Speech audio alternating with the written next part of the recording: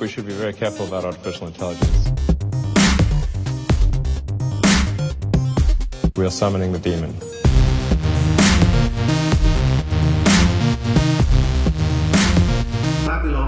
Singularity.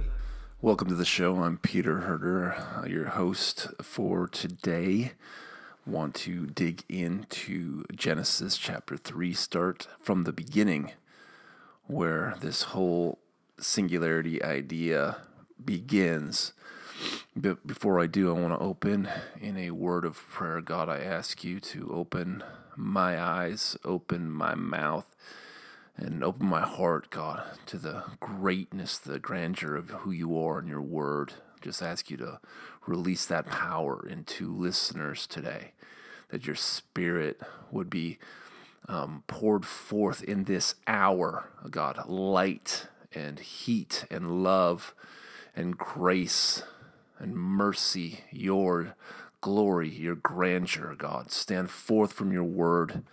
Today, I need your anointing. I need you to show up in this show. Jesus, I ask you to infuse me with your power, and I just want to get out of your way of the things that you have in your heart, the things that you want to say. I want to join you there with you in agreement and speak your love and glory and truth. And wisdom, God, your wisdom. Make your wisdom known, God, even today through your word. We serve a wise God. He fashioned the universe in ways that we are only beginning to start to understand, and frankly, I don't understand any of it. So I'm not the science guy, but his wisdom is demonstrated in the depth of quantum, the smallest particles of this and that, and how it all binds together to the grandest, galaxies in the universe. His wisdom is layered from the big all the way to the small. There's a breadth and a width and a depth to the wisdom of God that is displayed all around us, and that wisdom plays out in a myriad of ways. And one of the ways that his wisdom is demonstrated is through his plan for his glory and his people. The wisdom in which he weaves together a narrative over the history of history to say, I am God, I am that I am, right? He's like, I am that God. I'm that one that spoke to Moses in the burning bush. I am that God that struck the giant in the forehead for David. I am that God who raised Jesus from the dead. He stands apart from this universe, and he weaves together human history and the stories we tell and the lives that we live. They all weave together to tell this miraculous story of who this man on the throne is, Jesus Christ, the Savior, the King. He weaves history together, and we see it through the Bible, and it's amazing, and we want to be a part of it, and we're asking God to release it. And sure enough, he actually answers those prayers that we really prayed back in the day about God's Spirit being poured out. And I still pray today that God has an answer to that prayer, and that answer is coming in the outpouring of the Holy Spirit. But this revival, this mighty revival, will happen simultaneously to the earth, the fallen ones of this earth joining together with their master in what you could describe as total unity. Paul describes this. He says, hey, don't let anybody trick you. Don't be deceived. The day of Jesus' return, the day of our gathering together with him, will not happen unless the rebellion happens first. He says this. He uses this term, the rebellion. What is this rebellion that Paul has in his mind? There's this act at the end of time where fallen human beings joined together in a rebellion against God under the leadership of Satan. Sounds crazy, right? I mean, that's not a happy thought, right? But it's the part of the narrative that the Lord God of the universe is weaving together for our good and for His glory. And we need to begin to come to terms with this God, the God of Revelation, the God of Matthew 24. Who is this God?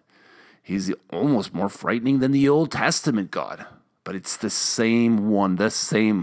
That was a joke. I said that tongue in cheek.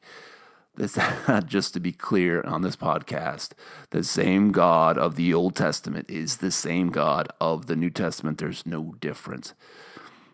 That's a topic for another day, but I just want to make sure I set the record straight.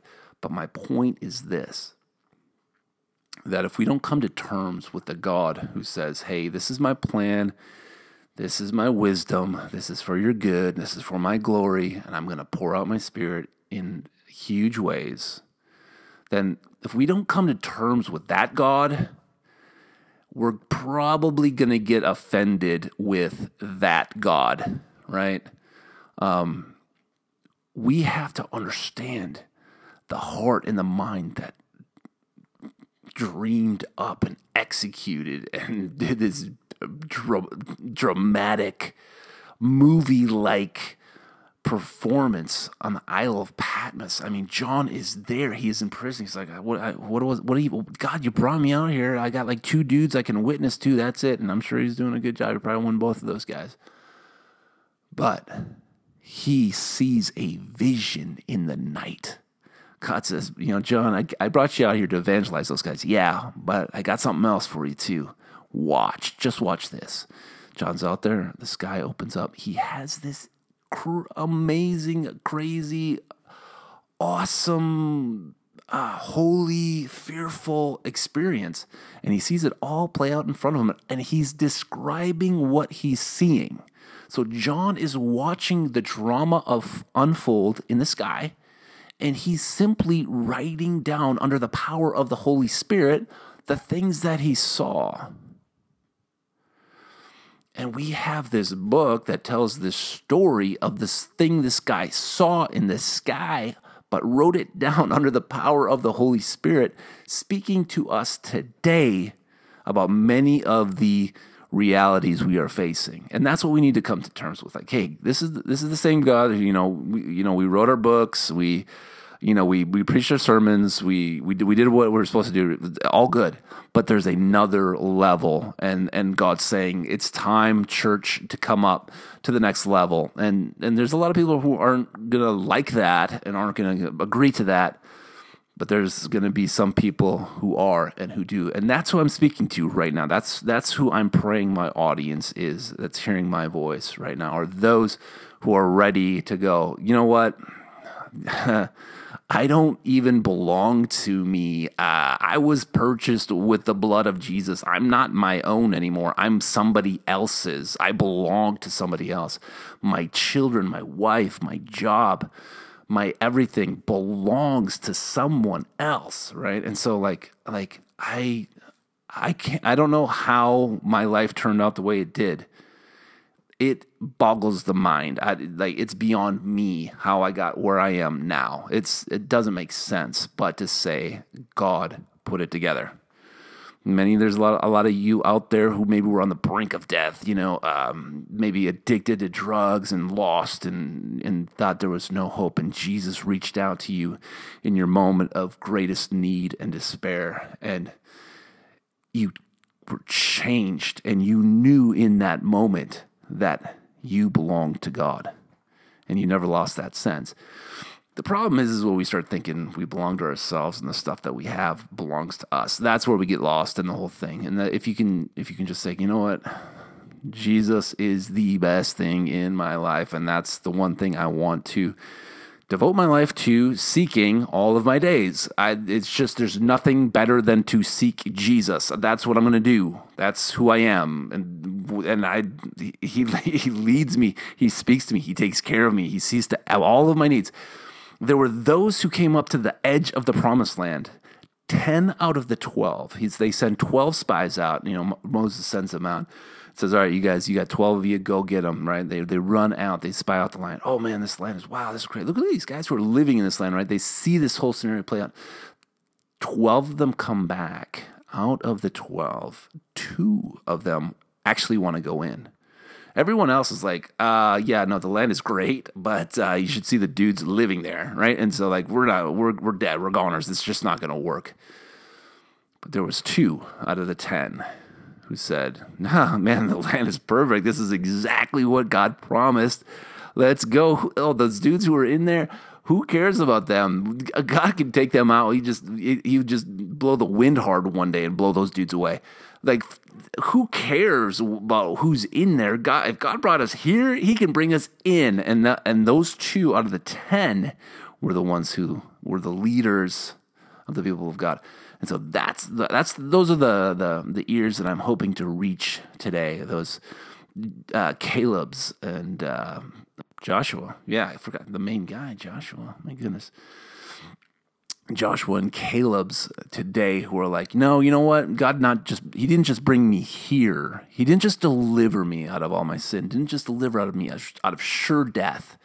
In his great mercy, speaks to me, leads me, cleanses me with his blood, and fills me with the power of his spirit, which is life itself. And that's what we're all after. We're all after life. That's what, at the end of the day, that's what we want. We want life. And there's only one place to find it. It's in Jesus. That's it.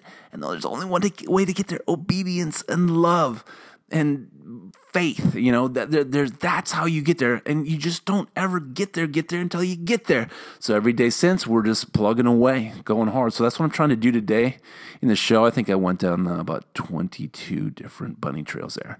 However, I do want to move into Genesis chapter 3, where it all kind of begins, right? We're all familiar with the story, but when we're familiar with stories, sometimes we can gloss over them and not pay attention. So I don't want to do that here. I want to pay attention. I want to hear what the Spirit's saying, and then I've got a direction that I want to go. But we'll see how this thing plans out. Maybe we'll save that for another day. Who knows? Open your Bibles with me to Genesis chapter 3. I'll give you a minute. Most of you guys are probably in your car, so you don't have a Bible. That's all right. So I'll go ahead and read. Now the serpent was more crafty than any other beast of the field that the Lord God has made. He said to the woman, "Did God actually say, 'You shall not eat of any tree in the garden'?" And the woman said to the serpent, "We may eat of the fruit of the trees in the garden, but God said, 'You shall not eat of the fruit of the tree that is in the midst of the garden, neither shall you touch it, lest you die.' But the serpent said to the woman, 'You will not surely die, for God knows that when you eat of it, your eyes will be opened, and you will be like God, knowing good and evil.' So when the woman saw that the tree was good for food, and that it was a delight to the eyes, and that the tree was to be desired to make one wise, she took of its fruit and ate. And she also gave some to her husband who was with her, and he ate. Then the eyes of both were opened, and they knew that they were naked. They sewed fig leaves together and made themselves loincloths." So God creates the most amazing planet for biological species to live on, perfect in every conceivable way, in ways that we can't even conceive now because we live in the fall. He makes the perfect place for creatures, biological creatures to live, for a perfect place fitted for mankind, the crown of his achievement, the crown of his creation, I should say. And it says that there was a serpent also there. It says that the serpent was more crafty than the other beasts of the field. So this serpent was smart and deceptive and had an agenda and had a indirect way of achieving his agenda. And who was very smart and very good at getting what he wanted indirectly, came up to Eve and questions her. He says, did God really say that you can't eat of any of the trees in the garden? Because that seems senseless, right? Why would God? The serpent betrays some sort of naivete or some sort of kind of vulnerability about this whole issue of the tree that he's been watching and wondering what's the best way to get what he's after. And he decides, I'll get what I'm after with this question. Did God really say that you can't eat any of the trees? So Eve wanting to straighten him out, like, no, you got it wrong. We can eat from any of the trees in the garden, but God said that you will not eat of the fruit that is in the midst of the garden. Neither shall you touch it, lest you die. But the serpent said to the woman, you will not surely die. For God knows that when you eat of it, your eyes will be opened, and you will be like God, knowing good and evil. So the serpent says to Eve, oh, what did God tell you, that you would die if you ate from that fruit? No, you wouldn't die. Not today. You wouldn't die tomorrow. But give it a few years. Give it a few decades. And you will die. But you won't die today. So he says, no, you won't die. Satan turns and says, not only will you not die, but God knows, he knows that when you eat from that fruit, you're going to be wise and your eyes will be opened and you will be like God. He says, if you eat from that fruit, you won't die. In fact, you'll become wise. You'll become like God. You'll know good and evil. There's an element of unknown wisdom or unexperienced cognition that Satan is pointing to. He's saying, oh, right now you live in a limited, narrow mind, and if you eat from this fruit, your mind will be opened in ways you cannot even imagine. You'll even know good and evil. You'll be just like God. You will have the cognition of God if you eat this fruit. We can surmise from this particular story that Satan has an agenda, right? But he doesn't go about his agenda directly. He's going about it indirectly. So the question is what is he going about? What does he have in his heart? What is he trying to accomplish? And the answer is, partly we know that he wanted Adam and Eve to eat from the fruit. That he wanted them to sin against God. That he wanted sin to enter the creation. And I'm not even sure how aware of his effect would be. I'm not sure. It's hard to know. So we know he wanted them to eat the fruit. We know that he wanted them to sin, but did he have something greater in mind? I think he did. I think he knew that once sin entered, somehow he had calculated or understood spiritually that if sin entered the garden, that entered the earth, if Adam and Eve came into agreement with the serpent, I think he understood that he would then be calling the shots over the human race. He would be able to manipulate the human race in darkness, and that he would be this kind of prince of the power of the air, this lord of darkness that comes from the pit and gets into people's lives in various ways and twists them to do all sorts of evil, insane things to destroy and kill, just like Satan himself is. When the serpent comes along and says, hey, why don't you eat that fruit? The serpent has in his ultimate objective ruling over Adam and calling the shots. And sure enough, human beings, being who we are, what they went and looked. The woman saw the tree. It was good for food. It was a delight to the eyes. And that the tree was desired to make one wise. They went and they looked. They're like, wait, let's go take another look at that tree in the middle of the garden, right? So it's Adam and Eve going, yeah, God said we shouldn't, but the serpent said we'd be wise. Let's go check it out. They come over there. It's Adam and Eve. They're both together, right? And Eve goes and checks out one of the pieces of fruit, and however it happens, it says that she saw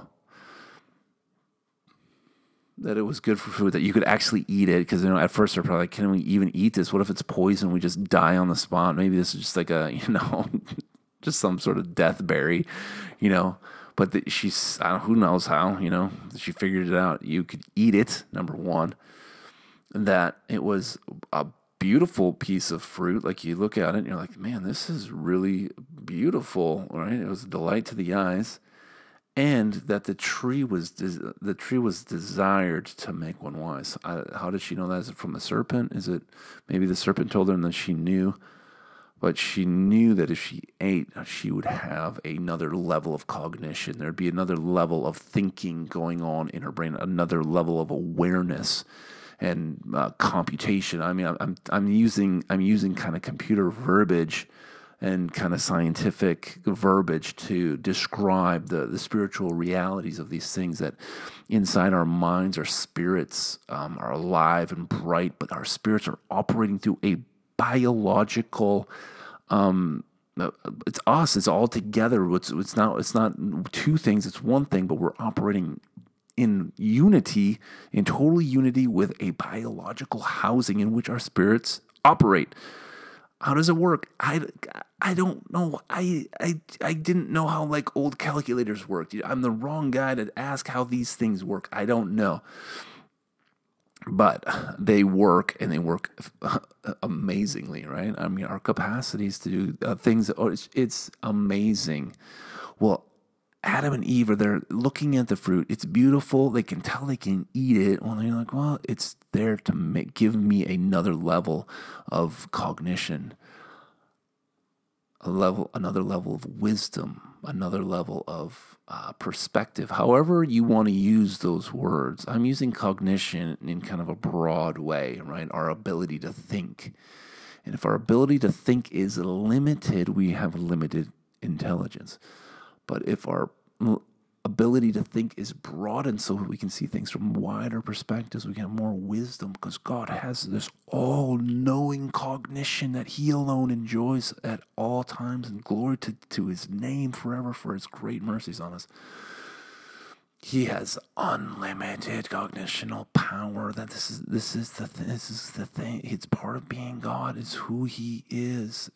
And so Adam and Eve are limited in their ability to think, and they eat this fruit together. Together they eat it, and the eyes of both of them were open. So all of a sudden, boom, they can see things differently now. They understand things differently. They're thinking through things differently now. Their whole level of cognition has opened up to them. And the first thing they noticed is, hey, we're naked. Look at that. Why are we naked? We need to fix this. Which, if I was walking around naked, I'd probably think the same thing, right? And thankfully so. I like people in clothes. But anyway, they see they're naked, and they sew fig leaves together, and they make themselves clothes, right? It's the first thing that kind of comes to them. Oh man, so I don't know how far I want to get into this right now. I'm not sure how long this thing is. So anyway, well, let's just keep going with the story here. They heard the sound of the Lord God walking in the garden in the cool of the day, and the man and his wife hid themselves from the presence of the Lord God among the trees of the garden. But the Lord God called to the man and said, "Where are you?" He said, "I heard a sound of you in the garden, and I was afraid because I found out I was naked. So I hid myself." "Well, Adam, who told you you were naked?" Great question. Just who told you that? By the way, BT Dubs, who told you were naked, bud? Did you eat from the tree which I commanded you not to eat? The man said, "The woman who you gave to be with me, this is terrible. You can tell sin has already taken grip here, right? It's like first thing, like throw the next guy under the bus, even if it's your own wife, right? Like, hey, yeah, that wife you gave me, you made her. Yeah, she made me eat the fruit." That's ridiculous. But that's all of us, right? I'm owning that right there. I'm owning that. God, thank you for saving me and help me to be like you. How about that? The Lord God said to the woman, "What is it that you've done?" And the woman said, "The serpent deceived me and I ate." Well, at least she's honest about it. At least she's not trying to she's like, "You know what? The serpent got me. It was a bad idea, but the serpent got me," right? So then God turns to the serpent, and this is where his wrath comes in, because you've done this, you are cursed above all livestock. This is his enemy. He hates this thing, right? God hates this thing. And we all need to hate this thing the way God hates this thing. He says, because you've done this, you're cursed. You're going to slide about on your belly as the lowest of the animals. You're going to eat dirt all the days of your life, and I'm going to put enmity between you and the woman, between your offspring and her offspring. Wow, he shall bruise your head, and you shall bruise his heel. My goodness, you know what? Call me dull. I'm fine with that. But this is the first time I'm seeing this connection between Revelation 3:15 and Revelation 12. In Revelation 12, you've got the woman, the woman and bearing the child, and the dragon standing, waiting to destroy the child, and the child ascending into heaven. That's so great. Like this massive 7-headed dragon would do anything to kill this little baby, and whoop, nope, sorry, buddy, he's up where he belongs, and now you're gonna pay.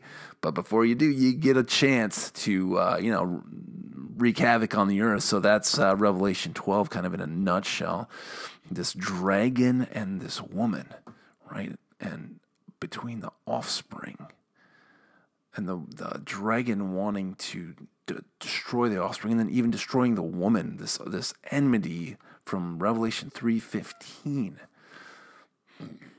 continuing through and escalating and culminating in Revelation 12, this very enmity in Genesis 3:15. I put enmity between you and the woman, between your offspring and her offspring. I'm just getting that now, and so I'm just kind of internally digesting the glory of those two connections. It's just amazing to me. So then I don't necessarily want to get into the consequences of all this and everything, but just to see, like, okay, so we've got this dynamic between this woman and the serpent, in Genesis 3:15, that becomes this woman and 7-headed dragon in the heavens.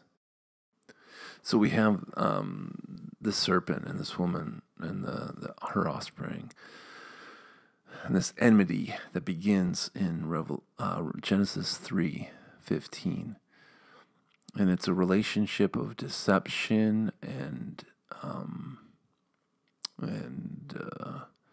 tragedy and struggle and war that goes all the way through human history, all the way to the end. And so when we begin to understand the serpent, the nature of the serpent, which is to get what he wants, but indirectly, because he has to God has to use his craftiness, his intelligence. It's funny when the Bible describes Satan in a couple of places. He says that, and where the first time he's described, it says that the serpent was more crafty than any of the other beasts in the field. He was more crafty. He was more intelligent. There's some sense of Satan being a very smart being that I think we don't take into account. The reality is that Lucifer. I'm not like a big demonologist, so I don't know all the ins and outs of the origin of Satan and Lucifer and everything. But I do. He's some sort of heavenly being who is apparently pretty powerful, but also on top of that, he is. I want to use the word super intelligent. He's so much smarter than humans that he can talk us into just about anything if he's allowed to, and we don't have any protection from God, right? I mean, we're pretty much helpless against this enemy of ours who's so far beyond us that we can't even really conceive it. But the serpent was more crafty than any of the beasts of the field, but then the nature of craftiness is wise and intelligent. And then again we see him in Revelation chapter 12 as a 7-headed dragon. Okay, this thing that Satan is, that John's watching, is depicted as a huge, nasty, 7-headed dragon. Okay, so like a nasty dragon is probably intense enough, right? Even if you just had one head, and put a few horns on there. I mean, that if you're just going for intensity, or you go with a 100-headed dragon. You know what I mean? But for some reason, it's a 7-headed dragon, right? And this is Satan. This isn't some empire. This isn't the Romans and the Babylonians and the Grecians. This is Satan. This isn't the earthly manifestation that we see in Revelation 13, which you could argue is like, well, that's an empire, or that's a guy, or a series of guys, or whatever. But the dragon is the dragon. He's not. Nobody thinks that the dragon. They say, no, that's Satan. What's up with the 7 heads? Why does Satan have 7 heads? Does he have literally 7 heads? Maybe. I mean, there's some creatures and things going on in heaven that we have no clue about, and how those 7 heads play out in whatever. But the reality is there's 7 independent but networked intelligence centers. Whatever you want to call a brain, whatever you want to call a head. But when you talk about a head, you're talking about intelligence. You're talking about where the thinking happens, where the being I don't want to say being, but most of the cognition happens, right? Well, he's got 7 of these wired together. And just one of them's probably pretty smart. So you put 7 of them together and they're working in conjunction, learning from each other, and they formulate one being. It's probably a very, very intelligent being. So my point is that Satan is really smart. He's really smart. And when he tries to get humans to do stuff, he uses his intelligence to do it. And so, you know what? I'm not going to press to try to insert stuff about the text singularity and about knowledge. I'm going to let you guys draw a lot of those conclusions yourselves, because I don't want to force the text into saying anything. I just want to say what the text is saying as best I can, and then let's just be praying for interpretation and understanding it in light of today. What are we looking at today when we look across the landscape? Well, we're looking at technology getting freakish. I don't know what the other word is to use for technology and what it can do, but I think freakish is probably an understatement.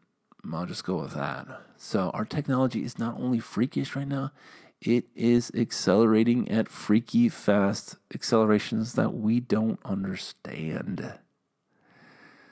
So that means we are on a roller coaster ride where it only gets faster and the loops only get tighter, right? From here on in, it gets really, really intense, okay? And so the question becomes, what are we going to do with this? And why is this happening? And why are humans moving this direction? And why is it like, oh yeah, technology and knowledge is the way to become like God? Because if you really break down Satan's strategic plan, is to lure humans in with the promise of intelligence. That intelligence is the pathway to become like God. And with it, there's nothing that's impossible, right? Because you can become like God. Well, the problem is, there's lots of problems. But the main problem is that you have to do it without relationship with God. And that's the one thing I need to be about. Loving God, relating with God. If somebody promised me a ticket to become like God, but he said, you know what, but you got to turn your back on God, I wouldn't want to do it. I wouldn't want to do it. Jesus is it for me. I'm putting all my eggs in one basket. I don't have any plan B. There is no plan B. And I want to tell other people about it because I know he's real. I know he's real. And I know his word's true. And so I have no choice. I have no choice. The choice has been removed from me. But it's joyful. It is joyful. It is joyful. It is good. But there is that serpent who is putting that fruit out in front of everyone saying, hey guys, you want to be like God? You need intelligence. Eat this fruit, right? And so here we are as a society again, tempted with this idea that we can use our technology, we can use whatever to become super intelligent. Ultimately, this is the idea. I'm not just talking about being smart, reading books, and studying this and studying that, and knowing the Word. I mean, goodness gracious, study the Word of God, know the Word of God, and expand your mind in ways. Learn about God's glorious creation. Learn about mathematics. Learn about all the great things that God has done. I mean, I'm all for learning. Go for it. But when somebody wants to plug a microchip into your brain and tells you it's a good idea, nah, that's not learning. That's not expanding. That's not progressing. That's imprisonment. And people need to understand that. This isn't a joke. This thing's going to go down in a bad, bad way for anyone who plugs into this thing. But we have a Savior who has the power of His Spirit through which He accomplishes His will and His glory and His people's joy. He has ultimate power to accomplish everything that He has in His heart and in His mind. So we have this decision before us as a civilization, a decision much like the decision that faced Adam and Eve.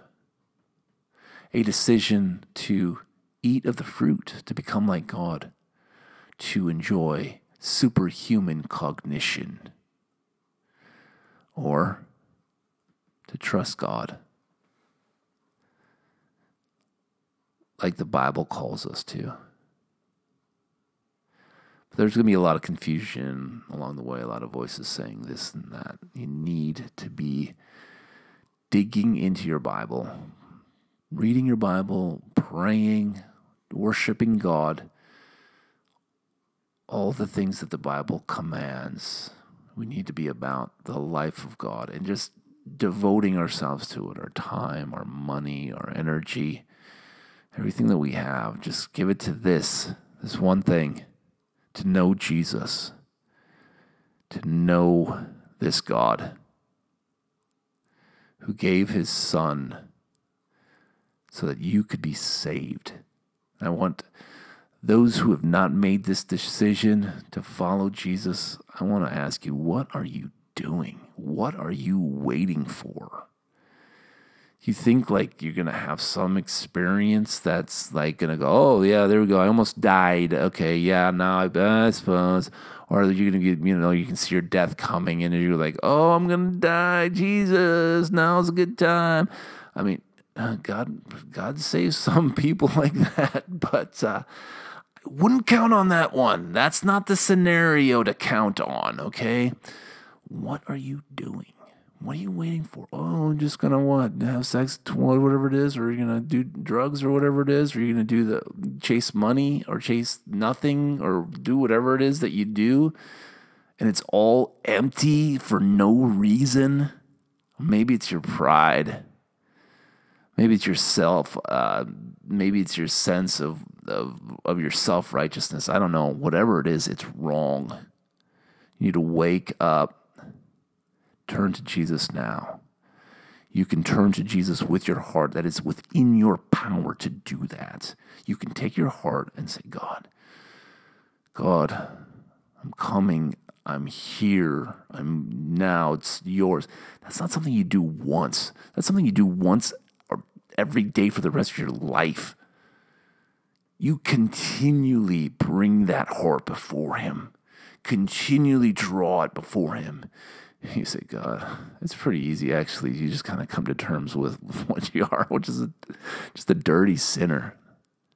And it's actually a relief when you actually like, oh, God, I'm so evil. God, have mercy on my sin. Have mercy on me. I want to see you. I want to love you. Forgive me. Wash me. Forgive me. And I commit my life to live fully for you. There's a commitment factor where you, in your heart, you say, God, I commit to follow you. I commit, God, the rest of my days, my money, everything I am, every breath I have, every thought I think belongs to you, God. There's a commitment to that. And God washes you from your sin. God fills you with his Spirit. Now walk in the Word of God. Walk in the Word of God. I just ask, Father, in the name of Jesus, any listeners to this podcast, that you would draw them by your Spirit and save those who need saving and encourage those who need encouragement, and those who need to wake up. God, I just ask you to wake them up with the power of your Spirit. So that's what I'm going to close this episode on, and wish all of you guys a happy till next time. God bless you. God's Spirit fill you and empower you and give you peace in Jesus Christ, we pray.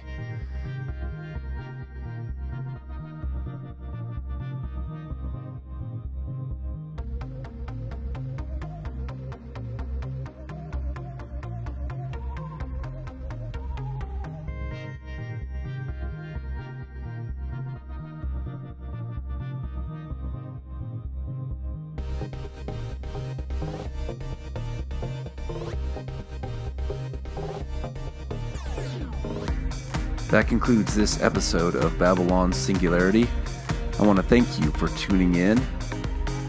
If you're looking to hear more from me, you can find me on Twitter as well as my website, babylonsingularity.com. I've also authored a book titled Babylon, available on Amazon. I look forward to hearing any thoughts or feedback, comments that you may have to help me make this show better. I do hope it's a blessing to you, and I hope that you'll tune in next time to Babylon Singularity.